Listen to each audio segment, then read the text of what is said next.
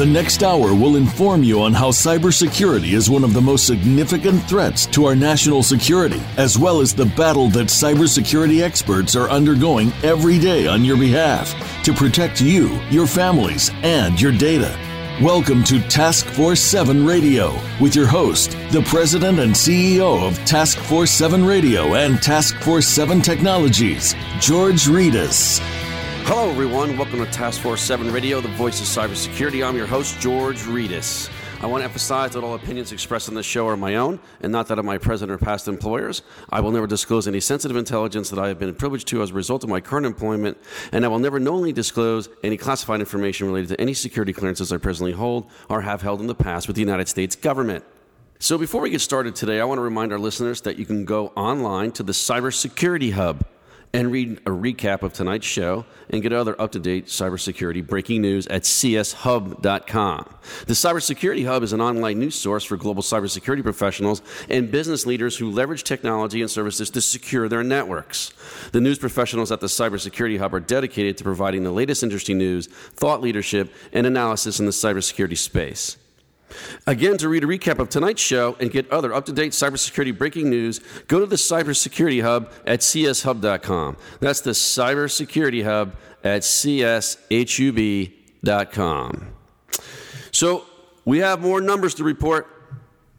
It looks like we blew right by 15,000 listeners, and we're well on our way to hit 20,000 listeners on our pilot series for Task Force 7 Radio. I want to thank all of you for your support and your feedback. Please continue to tell your friends about the show and make sure you share the post that you see on social media about TF7 Radio to all your networks. And most of all, make sure you listen to all the shows on playback. I mean, I didn't even tell anyone about the show until a couple of days before our pilot episode was broadcasted. So for us to be well on our way to 20,000 listeners in this short period of time is nothing short of amazing. And I can really see that the show was really starting to find its target audience. And who's the target audience, you might ask? That's anyone interested in how cybersecurity issues affect their quality of life. And I have all of you to thank for this, so thank you very much. Let's keep it going. You know, I just had a conversation with someone, and I never met this person before in my life. I was at a social event, and we started talking, and he said, hey, you know, I listened to your show. And, you know, he said he found out about it because coworkers told him that he should tune in. And I just thought that was so cool. So we got into a discussion about TF7 Radio, and I got some of his feedback because I want to know what he thought and the criticisms and things and how we can better the show and how it compares to some of the other cybersecurity podcasts that are out there. I mean, his feedback was spot on with what I'm trying to accomplish. So first of all, this is not a podcast done at the convenience of the host and posted on the internet at any time for playback. It's an internet radio talk show, and there's a difference, okay? This is a reputable news show produced by one of the most powerful internet radio producers in the world in Voice America Talk Radio. Also, I don't come on the show with my friends and just start talking about a vacation I had or, you know, telling war stories about what I did on Friday night. I mean, we jump right into the real issues here. The real issues that people care about, and the amount of information that we actually covered during this 1 hour period really blows the competition out of the water. So we talked about how TF7 Radio is a Tier 1 show with Tier 1 guests and how that's really resonating with the TF7 listenership. I mean, no other security podcast or radio show, for that matter, has had the high-profile, credible leaders in cybersecurity that we have had on Task Force 7 in just our pilot series. I mean, they just don't. It just doesn't happen. It's just not happening. I mean, come on, what are we talking about? I tell you to go listen to them to figure it out yourselves, but I don't want you to listen to them. I want you to stay right here with us. Take my word for it. It ain't happening. My new friend told me, and I quote, "No one else does it the way you do it." And he's right. He's spot on. So most of the other shows have lower-level professionals as guests, and they come on and they talk about technical issues. And, hey, look, these are good people. These are really smart people, good people. They're fighting the good fight. I hope to have them as listeners on this show and members of the Task Force 7 social network that's coming soon to a smartphone near you.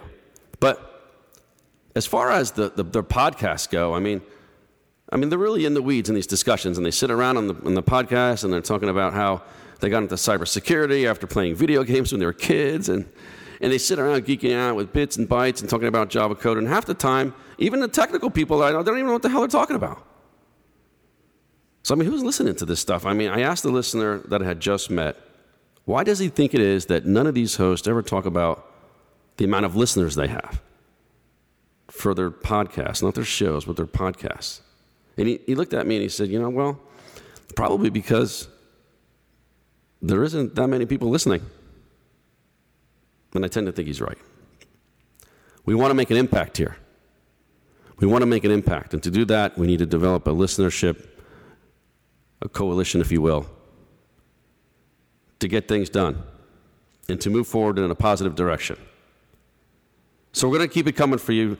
Task Force 7 is a Tier 1 show with the deepest relationships and the best information. We're going to keep using our connections and our extensive network to bring in the most prolific cybersecurity professionals in the world, which leads me to tell you a little bit about the next guest we're going to have on the second and third segments of tonight's 12th episode of Task Force 7 Radio.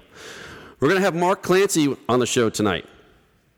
Mark has 25 years in information technology, and for the last 15 years, he has focused primarily on cybersecurity and technology risk management issues from the data center to the boardroom.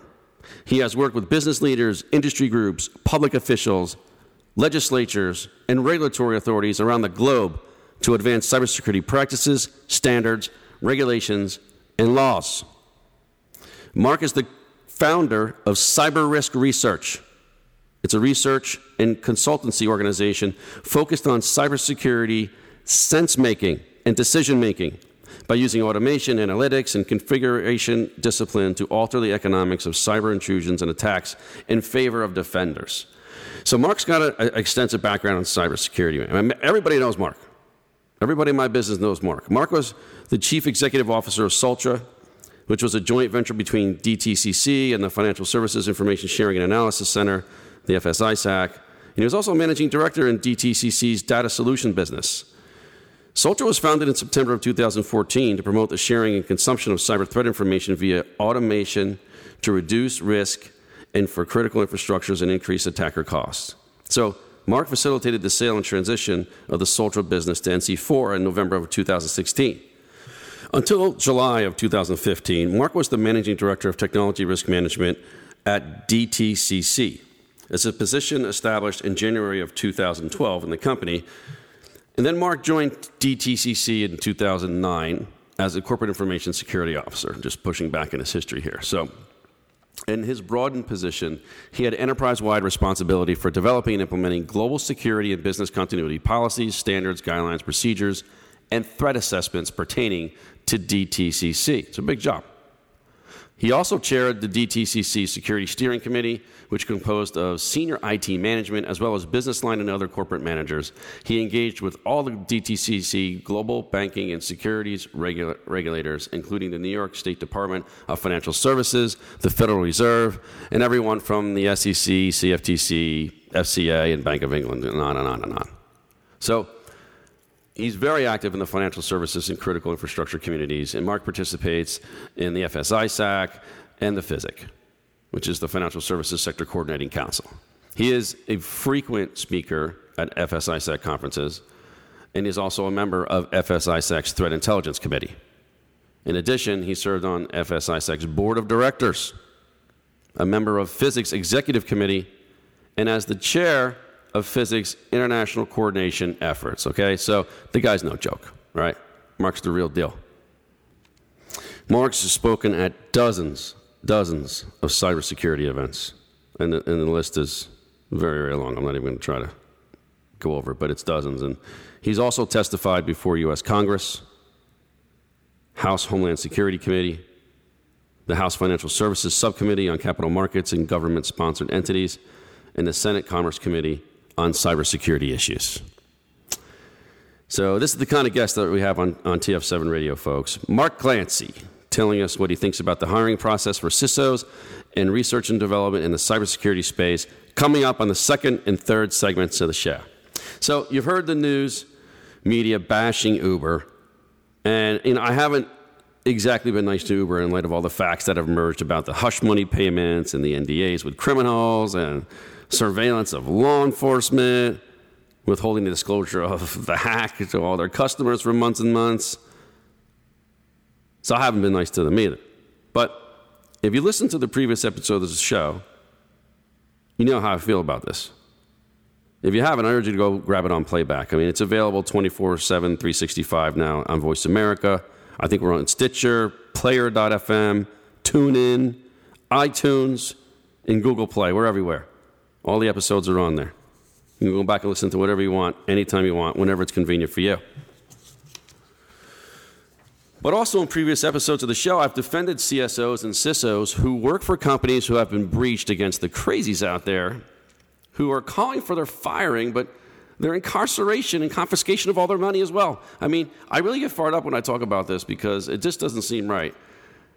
So I'm gonna do something tonight that no one else does. I'm gonna read to you what the cybersecurity community thinks about Joe Sullivan. Not some reporter who doesn't know how to turn on their computer, but what the cybersecurity people think of Joe, who is the former CSO of Uber, who was just recently dismissed from his position after the breach. So this is from Jim Routh, one of the most respected cybersecurity professionals in the industry, basically the Derek Jeter of cybersecurity, okay? Here's what the guy had to say, and I'm going to paraphrase this for the sake of brevity. I've known Joe for many years. I share information with Joe because he always has well-thought-out ideas on techniques for improving enterprise cyber resiliency. Joe has a law background, and he uses that expertise but relies on his pragmatic and often technical approach to control design. Joe was recently in the news, and the result was not favorable. My perspective has not changed. Joe is one of the top CISOs in the IT industry, and I value his insights. He deserves it based on how he has helped others, and I wish him well. So here's the reaction to that post from Jim Routh that was on LinkedIn. These are other members of the cybersecurity community. This is from Tom Pager, the Chief Security Officer of Neustar, one of my best friends, and also another guest on this show. He says this, I can't agree more. Joe has always been supportive. Joe always has supported diverse teams and different ways of thinking. And because of this philosophy, he also pioneered many ways we think about security. So, for example, he helped push things like bug bounties. I, too, wish Joe the best. This is from Craig Frolick over at Bank of America, the CISO of Bank of America. I wish him well. He's done a lot in his life and career, and people are now judging him on what they hear or read without all the context he had at the time. I'm sure the facts will come out, and I hope it reinforces how good he really is. This from Jerry D'Agostino. Joe is a stand-up guy with tremendous character and expertise. It's a travesty that he's being publicly shamed. He's a straight shooter and as ethical as they come. This from Steve Mascarelli. Jim was very well said. Joe Sullivan, we all know, is widely considered to be a top-notch person in our industry. Spending some time with him in San Francisco was a pleasure. This from Jason Clark. Joe is one of the best CISOs from an innovation standpoint, and I always respected him. He has always been willing to help anyone that needed it. I wish him well also, and I'm glad that you posted this. This from Larry Whiteside Jr. I know Larry. Good guy. Solid professional. He says this, thanks for sharing. I agree with you. Both Joe and Susan deserve better than the treatment they have gotten from a slew of people that know nothing about them, their integrity, or their situations. They immediately have assumptions that are made about CISOs who have cybersecurity issues at their respective companies, and it's really sad, especially because many of those assumptions are made without facts, circumstances, or context. We need to do better as an industry in this regard and hold each other up rather than tear each other down. Well said, Larry. This by John Ramsey. Knowing Joe and his passion for doing the right thing, I suspect there were many factors that in play beyond his control, and I wish him well. And this kind of goes on and on. There's a few other people that kind of have the same thing, the same sort of theme, the same respect for the man. But as with most things in life, not everyone agrees, right? So Frank Sargent had this to say. And people wonder how the old boy networks run. We should be using this news for our own education and continue to better our industry. Joe, innocent or not, Doesn't need support on LinkedIn. He needs a good attorney. I wonder how many likes Bill Cosby and Matt Lauer and others who people protest are quote-unquote good guys get, referring to the number of likes on posts on social media. 388 likes so far make me ashamed of being in this feed, referring to the amount of likes that was on the original post. So the treatment of CSOs and CISOs who've had a bad day, and which we all will, everybody will have a bad day in this business. No one's exempt, okay? This is quickly becoming a big debate, and I'm going to keep talking about it on the show. I kind of feel like these people are being thrown under the bus and used as scapegoats, and the visceral reaction towards them is really disconcerting. If you heard me criticize Uber in previous episodes, I criticized the company in general with the facts that we've all been presented, but I did not criticize any one individual or rest blame for any failures on the security executives, because I really don't know what happened in that company over there. I don't know. You don't know. I haven't seen anything that told us exactly how those decisions were made.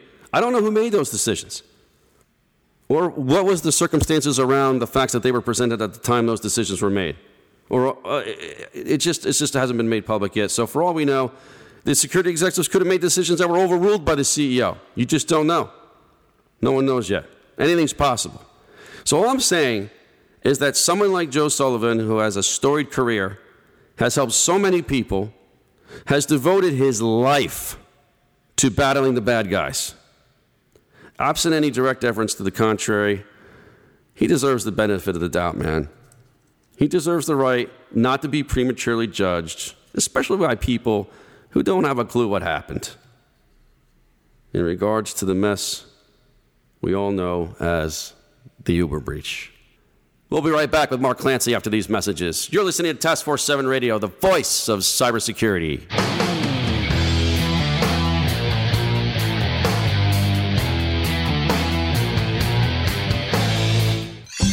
Your favorite Voice America Talk Radio Network shows and hosts are in your car, outdoors, and wherever you need them to be. Listen anywhere. Get our mobile app for iPhone, BlackBerry, or Android at the Apple iTunes App Store, BlackBerry App World, or Android Market.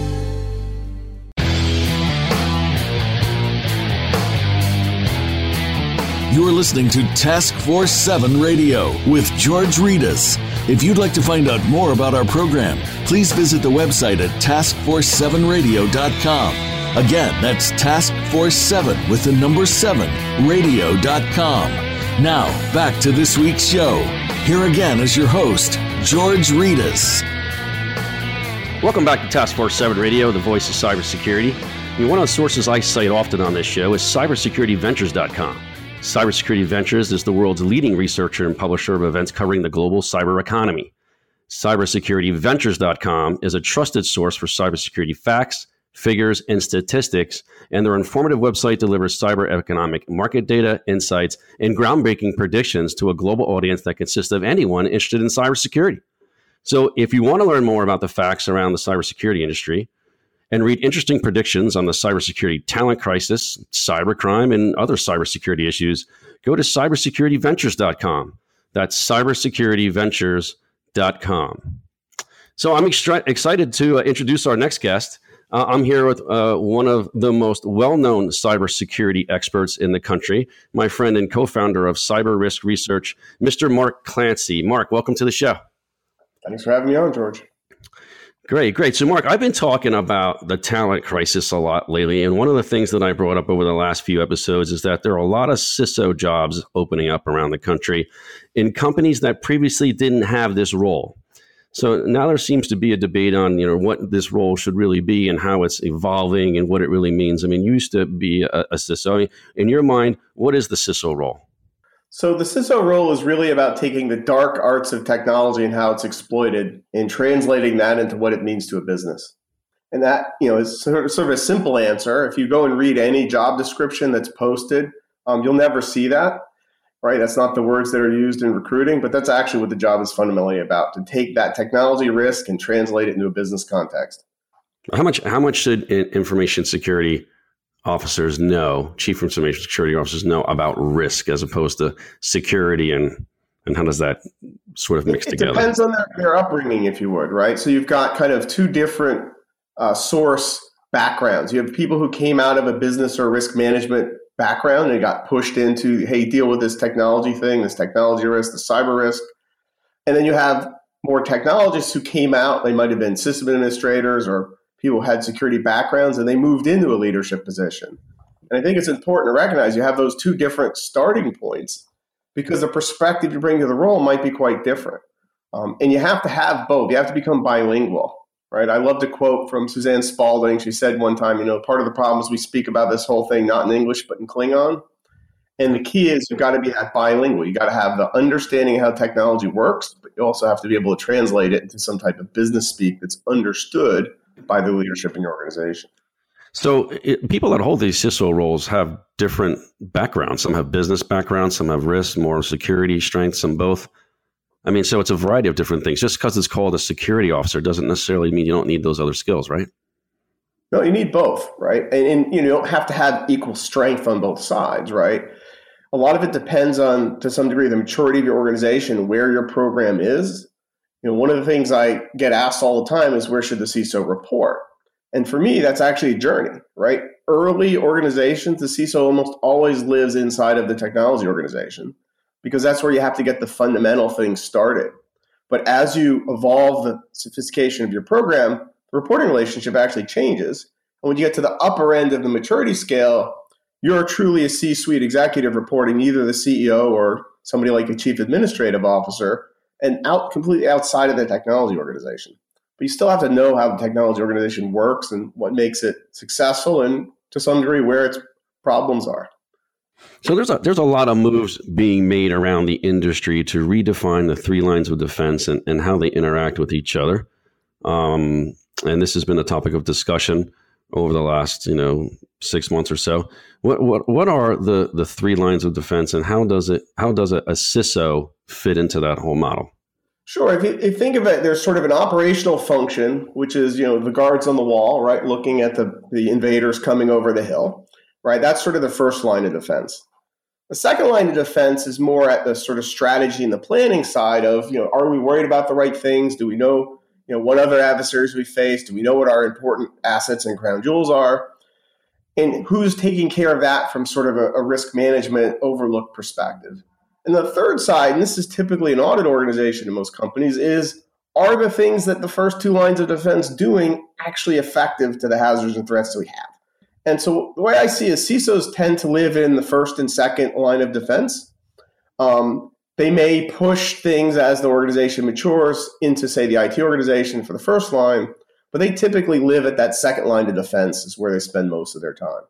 Okay. So the last edition of TF7 Radio, we talked about the cybersecurity talent gap. But you were saying that the other side of the problem is companies don't know how to hire in this space. I mean, the people just don't know how to go about acquiring a quality chief information security officer. So can you kind of expand on that? Sure. And I'm going to use, people who know me know I abuse analogies a lot. I'm going to talk about this in the context of buying a house, right? So when you buy a house, what you're doing is you're finding a property that suits your needs in the market you want to live and the price point you can afford, right? You're looking for all those pieces. So how many bedrooms, what neighborhood, what schools, all that kind of stuff. And shopping for a CISO is not dissimilar from that, right? But you've got to recognize that, are you a first-time home buyer and you need the starter house? Or, do you have young children and need lots of bedrooms? Or have, the kids all left the nest, right? And so you've got different sort of maturities of your life cycle. And that leads to looking at different properties. And of course, you have your price range. And what I found is a lot of companies want that unicorn. They want that person who is the cryptographer diplomat, right? Who knows everything about technology and can speak most eloquently on every topic. And that's not what's unavailable in the market when they go looking, right?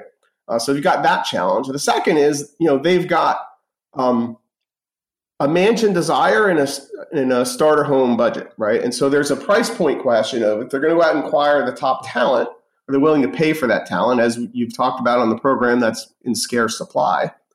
Then the last part is, if the first house you buy is a mansion, it's probably too much house for you, right? And so I kind of came up with this joke with some colleagues of mine about the starter CISO. And that's not a dig on people who take the first role at a position, but it's actually a unique thing to be the first chief information security officer in a company because you've got a lot of foundational building and organizational networking you need to do, which is to some degree a different set of experience and skills where you need to take a program from sort of a starting state and mature it to a high effective state. And when I talk to recruiters, they kind of don't understand that spectrum, right? They just, put out the job description. And if you look at a CISO job description from, the most small company first officer they've ever hired to even large financials who've been very sophisticated and have very large leadership roles, the job descriptions don't actually look that different. But the jobs themselves are very different and the organizations are. Donnie, what do you say to these companies that, I think they just don't get it. I see there's some of these companies out there as far as the price point that they're going to have to spend to get a quality CISO with the training, the education, the experience, the know-how to adequately manage their defense and death posture. I see some of these companies coming out for the first time and saying, okay, we're going to hire a CISO, and the compensation package that they're putting together does not hit the mark. And it's just, I don't think they get it. Are you seeing the same thing or? I am. Admittedly, personally, I don't talk to a lot of those companies, but I certainly see them out in the market. And I think what it is, they realize they have to do something. They don't know what it is yet. Everybody else hires someone with this title. So we're going to hire someone with this title, but we're not going to actually treat it like an executive position, right? It's really like a director of information security buried somewhere in the IT organization, right? They just, sort of title inflating. And that's because they don't understand the risk environment they live in yet, right? I don't know any business, well, maybe a few like the sandwich shop around the corner, but very few that aren't digital businesses today, right? And if your business is based on a digital strategy, cybersecurity, information technology, risk management needs to be at the core of your business or you're not going to succeed, right? Now, you may be able to fake it till you make it for a little while, but that debt will come due someday. And that's where you really want to have somebody who's got this risk management mindset, but understands the nuts and bolts of how you actually secure and defend the organization to, offset the most probable hazards that it'll call. And then you can start figuring out the bigger picture strategigic risks you need to manage. Yeah. I recently got a call from a recruiter that I've known for a long time asking me for help, directing them into a direction where they think, they might be able to have some conversations with people interested in jobs at a certain price point. And they described it as mission impossible. And so, they're just really up against it when some of these companies hire these recruiters out there to try to go and find people at these price points. And there's a lot that goes into a job like this. So for company executives out there, what do you see as the genesis for companies hiring their first CISO? There's really two that I've seen. Well, maybe three to be fair. The first one is obvious, like something bad happened to them and now they're responding, right? Nobody was in charge. It went poorly, an incident happened and now they're scrambling to recover, right? There's certainly a number of those. The second one is somebody in the company, let's say an informed board or an executive said, I'm reading a lot about this stuff. We should probably have somebody paying attention to that, right? And those two are sort of the predominant ones. There's a few others that have come up like, divestitures and sort of corporate transactions and those kind of things. But really it's one of those two pieces, which is something happened or somebody realized that maybe not having anybody at this role and somebody that we can actually go to as a sort of single throat to choke is what I like to call it, might be a problem for us and we should do something about that. So you're getting, you get out there a lot. You talk to a lot of people in the marketplace. Are these companies ready for their first CISO when you talk to them? Are they ready for what's ahead? Very few of them are, right? Essentially the challenge, and I use analogies a lot. A buddy of mine in college, his father owned a garage and he had a customer show up with a car and a tow truck and he, opened the engine cover. He looked inside, he looked at the oil and he asked the customer, when's the last time you changed the oil? And the customer said, oil? Don't they put that in the factory? And the car had 40,000 miles on it and the engine had seized, right? That's how a lot of companies have been managing their technology, right? They hadn't been thinking of the maintenance it requires in the context of cybersecurity, new features, versions, they get all that. So when they hire their first CISO and they tell them that, we need to buy a new engine because the engine is seized up because we never changed the oil, right? They get a bit of sticker shock, right? And so part of it is they just don't understand that they've been so behind the curve that when they're starting, there's a lot of plowing in the field that needs to happen. And they really hadn't thought about, if you bring in an executive, they actually have to be able to go do something. And we have to, have budget for it, and we have to be ready to absorb that kind of change as a company. And those are the two pieces that, sort of the first ugly conversations that happen. Sometimes it's after the interview process, but often it comes out during. So when you speak to companies out there or recruiters that you have relationships with, what are they saying about why they're looking for a replacement to an existing leader? There's really two drivers. The first and the most predominant is the nature of the role changed, and it became more senior, and it has a lot more executive presence or board communication savvy that's needed. And this is, sort of a challenge for people who've come out of the more technical engineering world, is to start to get to that bilingual speaker and be able to communicate to those kind of audiences in a way that they understand, right? That's sort of the predominant piece. The second piece, which is probably related to the first, is that the incumbent built up enough negative energy and will that they don't have the confidence of leadership going forward. That might be because incidents occurred. I mean, that happens sometimes. But more probably, it's about sort of the hard-fought battles that went on over the X months and years while the person was in place, and they didn't have the negotiating skill to get their point across and create animosity, particularly inside of the technology organization, but it could be with product line businesses too. Those are the two that I see the most. I mean, there's others, people leave, those kind of things, retirements and whatnot, but those are the two main sort of drivers I see when people are out looking to recruit when they have somebody in place. So you mentioned before, you were talking about where CISOs report in the organization. And this is something that, if I post this question on social media, you'll get a bombardment of different answers. And I think it's because, not all organizations are created equal. There are different sizes, there are different markets, they have different products, and they have different organizational constructs. So, speaking with that in general, I mean, what are the general rules about where a CISO should report in an organization, considering all these other facts? So the most common starting point is in IT. And if you're really at a foundational level where you're trying to get basic blocking and tackling done, being inside the IT organization is actually effective because you're part of the team, right? But there's a point in time where you have to be able to call IT's baby ugly, right? They didn't patch, they don't configure, they have no discipline, all those kind of things. And that's the point in time where you need to leave the IT organization and go to some other function. And so the upside of that is you can hold IT accountable, you can be objective, you're not influenced by the leadership, et cetera. The downside is you now became one of them. And so you might be treated like any product line business, and you put in your, work project requests and it goes through the meat grinder of prioritization, and you're just another, log on the fire kind of thing, right? So you've got that sort of dynamic, and that's sort of phase 1 to phase 2. Phase 3 is when the company looks at the technology risk and the information security and cybersecurity underneath it as part of their overall business risk. When you get to that state of maturity, you're actually in a very different portion of the organization. Now, this varies greatly by industry.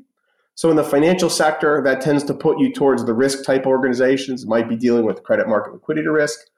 In technology companies, that actually might put you reporting directly to the CEO. And I've seen a big trend in tech companies where the CISO is a direct report to the CEO, because their business is technology is wrapped around this technology risk problem, et cetera. So for me, it's not a simple answer of it should always report here. It needs to change where it reports as the organization matures. I'd say starting in IT and ending up towards the executive suite is the trajectory, and every company is somewhere in between those 2 points.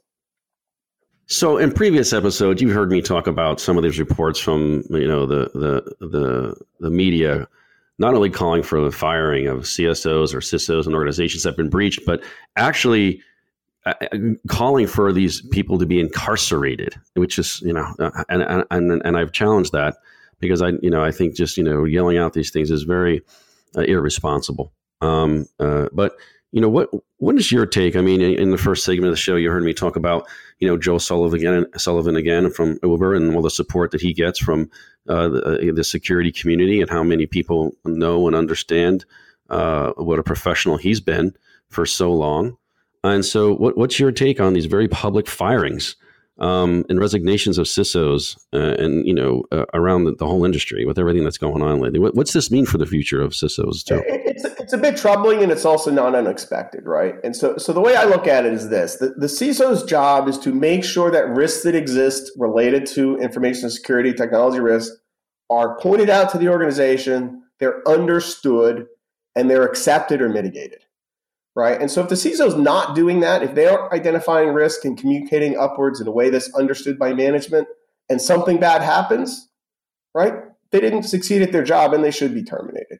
Right. Now, in both of these cases, with Equifax and Uber, the details to the public are not known well enough to know where we were on that spectrum. Right. I mean, I have my own suspicions, but, I don't want to go into the depths of those. But I think, for me, if the CISO didn't fundamentally do their job, which is translate the risk to business context, right, they're on the hook for that. If they translated the risk and the business leadership understood it and they decided to take it and something bad happened, well, now you have to hold accountable the people who took the risk and the risk came back to haunt them, right? And that's where you see CEOs and other people getting fired, right? That, to me, is an appropriate accountability. Now, in these two recent incidents, I don't know where that spectrum, was drawn, right? And it's probably a little bit of both. I don't know. But for me, that's a sort of the big distinction. Now, that said, right, whenever there's a crisis, right, part of the crisis response in any company is, it's easy to find somebody to blame, right? And blame, if we can point the finger over here, right, is a sort of convenient remedy. And it's, this is all because Joe didn't patch this thing and, XYZ let that happen, right? The real condition is, what were the root circumstances in those companies? Everybody has a bad day, right? And so, yes, you could have missed one critical system that needed to be patched and the bad guys could have owned you before it, because of it rather. But was that a one-off or was that like every system was like that, right? How do you tell the difference? And I kind of described for a long time that, that how you be successful in this field is the absence of failure. Right? That's not the best measurement, right? If we protected 99.9% of the stuff and the 0.001% is what burned us, we actually did a good job, right? Even if the 0.001% was a significant impact, we had business harm, et cetera, nobody trades in markets and has zero losses. Nobody, has financial products that have zero fraud, right? So there's this expectation piece we need to manage. But the key for me is the CISO has to be communicating the risk and the leadership of the company has to be accepting it. And if they're not communicating that, then they should be in the crosshairs. If they are and business leadership is saying, we don't care, we're doing this anyway, they need to be held accountable. So isn't it true that companies really need to acquire battle-tested chief information security officers, some people that have the experience of doing battle and managing breaches and managing a major crisis? I mean, what questions should companies be asking a prospective CISO during the interview process? Well, I think the first is, getting alignment between how the company thinks about risk and how the CISO thinks about risk, right? I mean, this is very much a role that chemistry does matter, right? You have to get along with the people you work with. You have to have the ability to have hard discussions and remain professional and not emotionally attached to them. And so the first thing I would ask a CISO is, well, how do you think about risk? The second question I'd ask is, well, since you know a tiny bit about our company because you're being interviewed, what do you think our biggest risks are, right? And why do you think that? And prepared to be wrong, right? Because you don't know the whole totality of the business when you're sitting through an interview process. But you start to get the understanding of how that person thinks and how they approach the problem, right, in terms of the business risk. So that's sort of the first set of questions. The second set of questions are, what are the first things you would expect to do in an organization when you come in? And, for me, the way I answer that question, because I get asked it a lot, is I think 80% of being good at cybersecurity is being really fantastic at doing mundane things well, like configuration management, asset management, patch management, right? And they're the least glorious stuff in our whole industry, but they're the thing that saves your bacon most of the time. And so I would be assessing where is the company in that spectrum and what would I recommend for them to do to get to a high level of competence at that. If that type of thing's not coming up in the conversation, the topic of risk or sort of how where would the first place you would look be? That's a problem. All right. Well, we got to take a break. We need to take a break to listen to some of the messages from our sponsors. We're going to be back after these brief messages with Mr. Mark Clancy, the co-founder of cybersecurity research. So we'll be right back.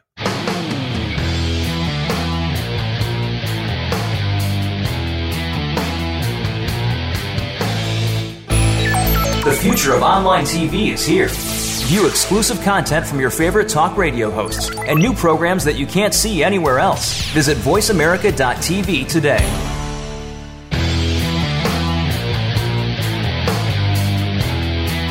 You're listening to Task Force 7 Radio with George Ritas. If you'd like to find out more about our program, please visit the website at taskforce7radio.com. Again, that's taskforce7 with the number 7, radio.com.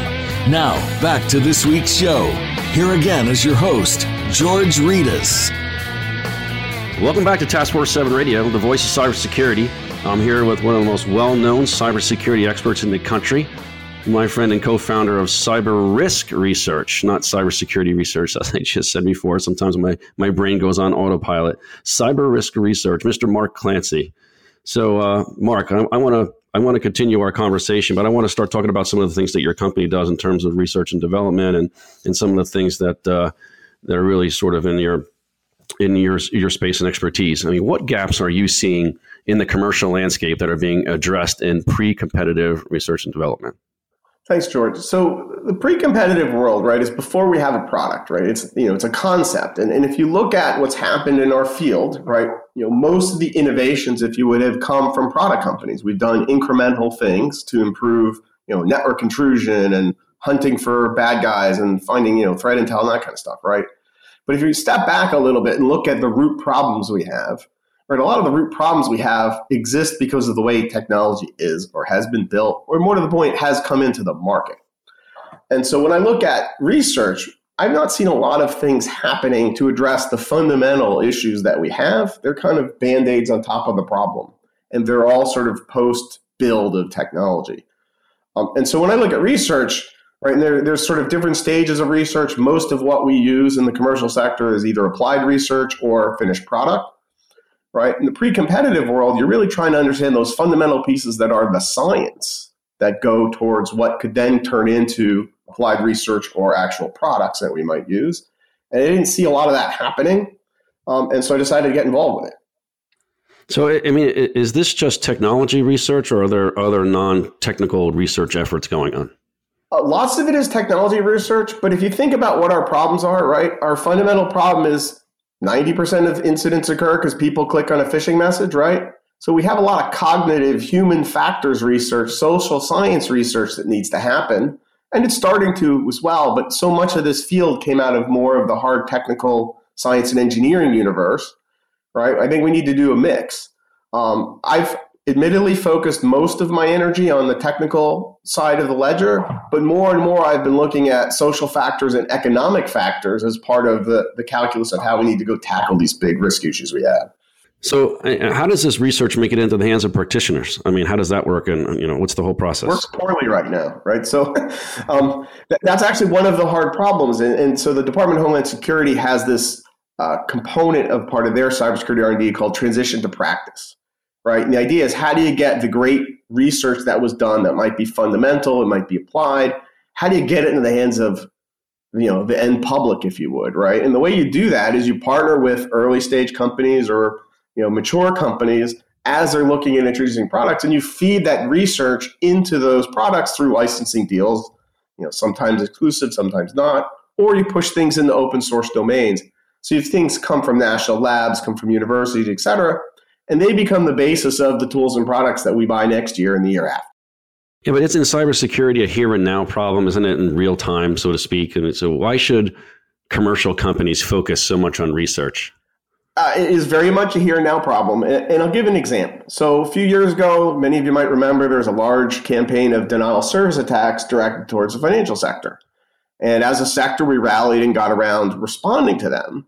But what we realized is there are fundamental design issues that existed in the way that we use technology and the way it could be exploited, right? That were problems that we could not unilaterally address. We couldn't just go buy the new box and install it in the data center. We couldn't go subscribe to the great cloud service in the sky, right, to go fix this issue.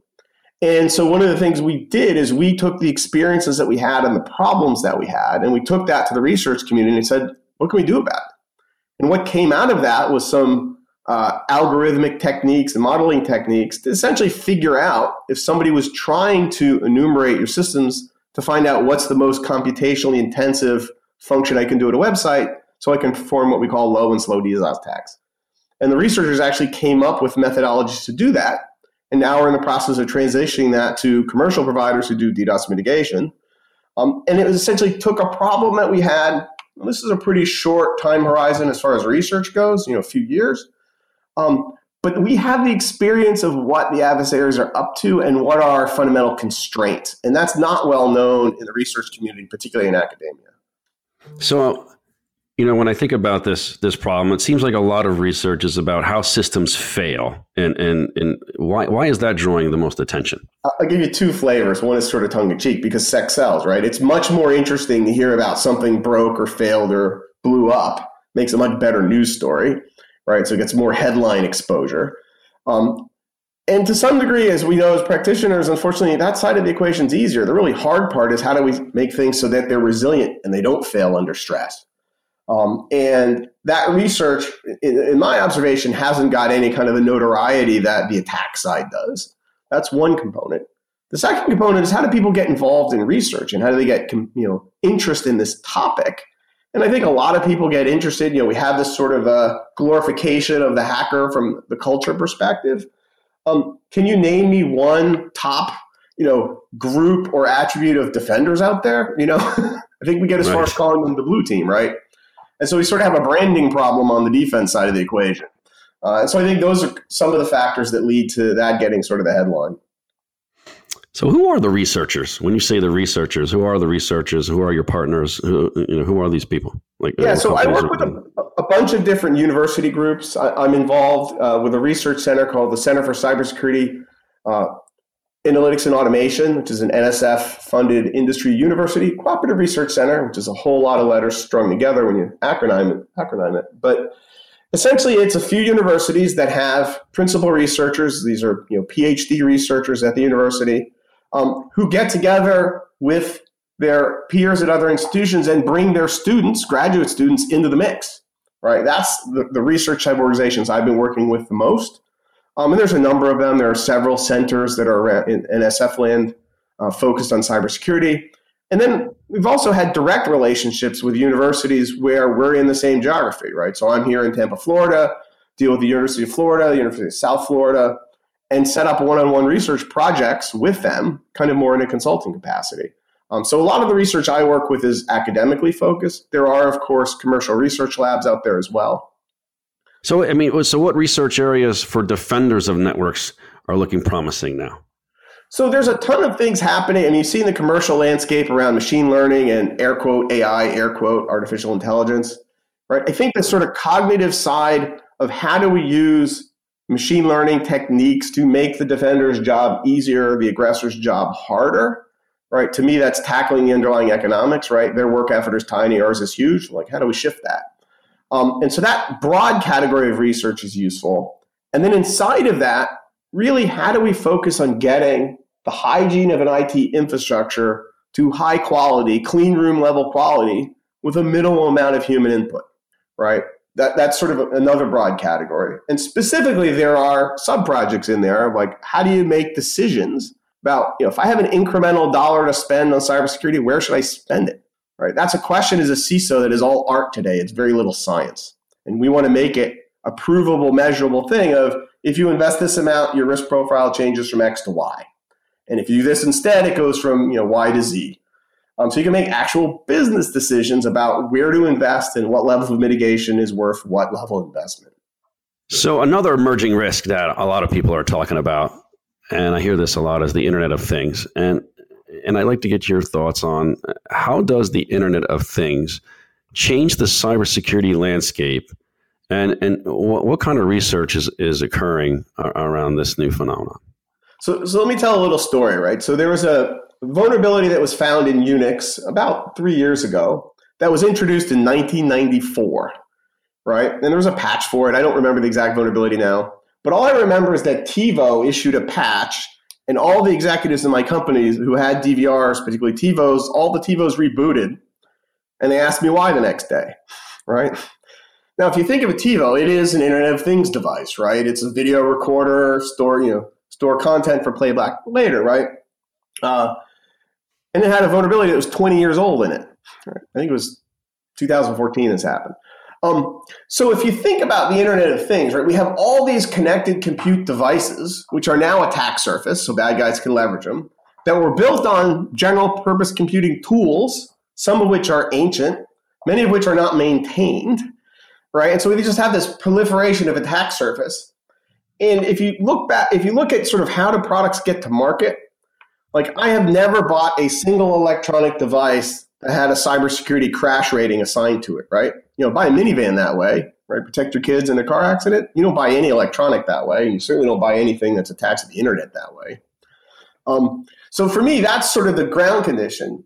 The opportunity, I think, is unlike general computing, these devices all have particular purposes, and those purposes should be reasonably narrow and could be profiled. So my video camera behaves differently than my DVR, that behaves differently than my irrigation controller, that behaves differently than my video camera, right? But when we look at how they're built, they're all running general, regular operating system stacks, and they can do all kinds of other stuff. And we've certainly seen criminals hijack them and whatnot, right? So to me, the research topic is how do you sort of profile and constrain these devices so they stay within their swim lane? They only do the things they're supposed to do. And if somebody subverts them, right, they don't actually get any success because it only does the things it's supposed to do, right? Right. And so that's the research topic. There's a few, Colorado State University is working on this in particular. There are many other people looking at it, obviously. But that type of view, I think, is one that's quite interesting because, I figured out I have 31 internet connected devices at my house. And it's just me and my wife here, right? And the one that freaked me out is when my stereo downloaded a patch when I was listening to music and it rebooted. I'm like, what the heck is this? And so that's the problem I think we need to tackle is just the proliferation of these devices. We're going from tens and hundreds of millions to billions of things on the internet. And if we don't get a handle on that, the internet's going to be a really even more ugly place than it is today. We're talking a lot about academic research and partnerships with academic institutions. What I got to tell you, in my experience, I find that when I'm talking to academic researchers and some of the major universities, that there's a major disconnect between what we're doing and what they're doing. I mean, so what are some of the disconnects that you see, if any, out there? I mean, do you see this problem as well? I mean, in terms of academic research and commercial needs? I work with a number of research scientists who are really brilliant in their field. They don't live in the commercial world. And the good ones will admit it, right? So you've got sort of just a different neighborhood perspective. That's one issue. The second issue, which I think is actually a fundamental one, is the incentive structure in academia is completely different in the commercial world, right? So if I'm a research scientist, how do I get street cred? I get published in the most prestigious journals. The most prestigious journals are the ones that get the most sightings based on other researchers piling onto that research, right? That dynamic does not translate at all to what we need in the commercial world, because maybe the most unique research project that nobody else has cited is the thing that actually cures our ills, right? And so there is sort of that disconnect. The other disconnect, and we might talk about this a little bit later, is they also don't have access to the same data that we have in the commercial world. And in order to build good outcomes from research, you actually need to know what the problems are. And the way you know what the problems are is you look at the data, right? So I think those are three of the aspects that lead to it. Well, I mean, when you talk about the data, though, I talk to a lot of these guys myself, and I hear from them that getting access to the data is a challenge for them, and it's a challenge for researchers when they're trying to conduct this research on our cybersecurity issues and emerging risk. I mean, what exactly is the problem here, and what can be done to fix this? Yeah, so there's probably three or more different dimensions here. One is obviously the underlying source data has confidential stuff in it. It might be information about employees, might be information about customers. And the general view when you talk to a general counsel in a company is that they give it to the university, it's all over the internet, right? And so you have to have a relationship where you can share confidential data if that's what needs to be worked on. The university has to have an operational environment where that data can be protected, right? And often those controls don't exist in the same way they would in a commercial enterprise, certainly not a high maturity enterprise. So that's sort of one barrier. The second barrier is there aren't actually great techniques to de-identify data that provides enough fidelity for the data to be useful for research, right? There's a number of data sets. There's a data set called PREDICT that DHS and others helped put together, which is essentially standardized, types of login sensor data that you'd use so you can do research projects against it. Those kind of programs are very useful. The third piece, which I've seen, and I personally haven't spent as much time in this, but I think it's promising, is actually creating synthetic data sets, right, to sort of test out hypotheses. And I was looking the other day at Carnegie Mellon's CERT page, and they have a program around insider threat. It's based on some work they did with the Secret Service a few years ago, and they've continued it on. And one of the things I found there, sort of a hidden gem, is they actually have synthetic data sets that you can use to test your tools to see if they can find insider threat scenarios, like, people plugging in USB drives and stuff like that, right? And so there's a neat research paper that's attached to it, those kind of things. And so I think it's the combination of getting confidentiality protection for data sets for, I'll call them one-on-one relationships between a company and a researcher, getting sanitized data where they can do other research, and then these synthetic data sets. So the problem is getting slightly better, but it's really just that sort of radically different culture and the understanding of each and what's actually possible that precludes getting a lot of data shared to researchers in the first place. So what about the guys on the front lines? I mean, how can cybersecurity practitioners get involved with research projects? I mean, how do they get into the mix here? So it's obviously not something that happens immediately and directly, right? But if you have your company joining one of these research centers, right, you want to participate with the researchers, the principal investigators, and the other researchers and say, hey, here's what my problems are. Here's the things I'm thinking about. Here's the challenge I'm having. Provide that context. Now, if you're part of a structured program like I am with the Center for Cybersecurity Automation Analytics, that forum and that vehicle exists, right?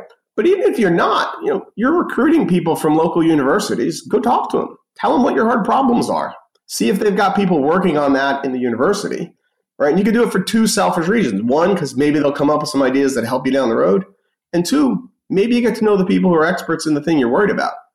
And you now have a channel to get to that talent as it comes out of the school. And so those are two ways. A lot of what we get involved with as practitioners are sort of these open source projects that go and tackle particular things, and it's more about building tools. Those are useful too, and I don't want to discourage people from being involved with those. But think about how you get involved with things that are even earlier stage than the next building of X project in GitHub, right? And just stay local is my first starting suggestion. So, Mark, how do people learn more about your company? How do people get in touch with you at Cyber Risk Research, and how do they learn more about what you do?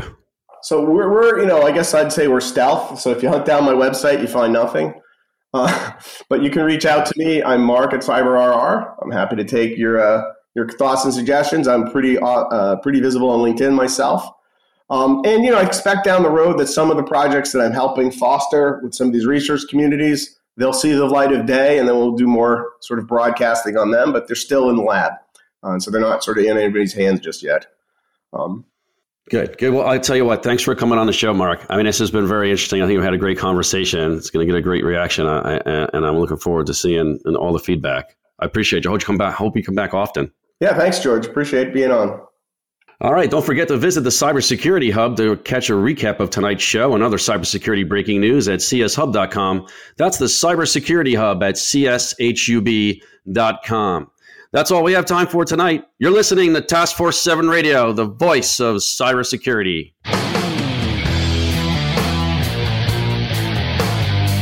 Thank you for tuning in this week to Task Force 7 Radio.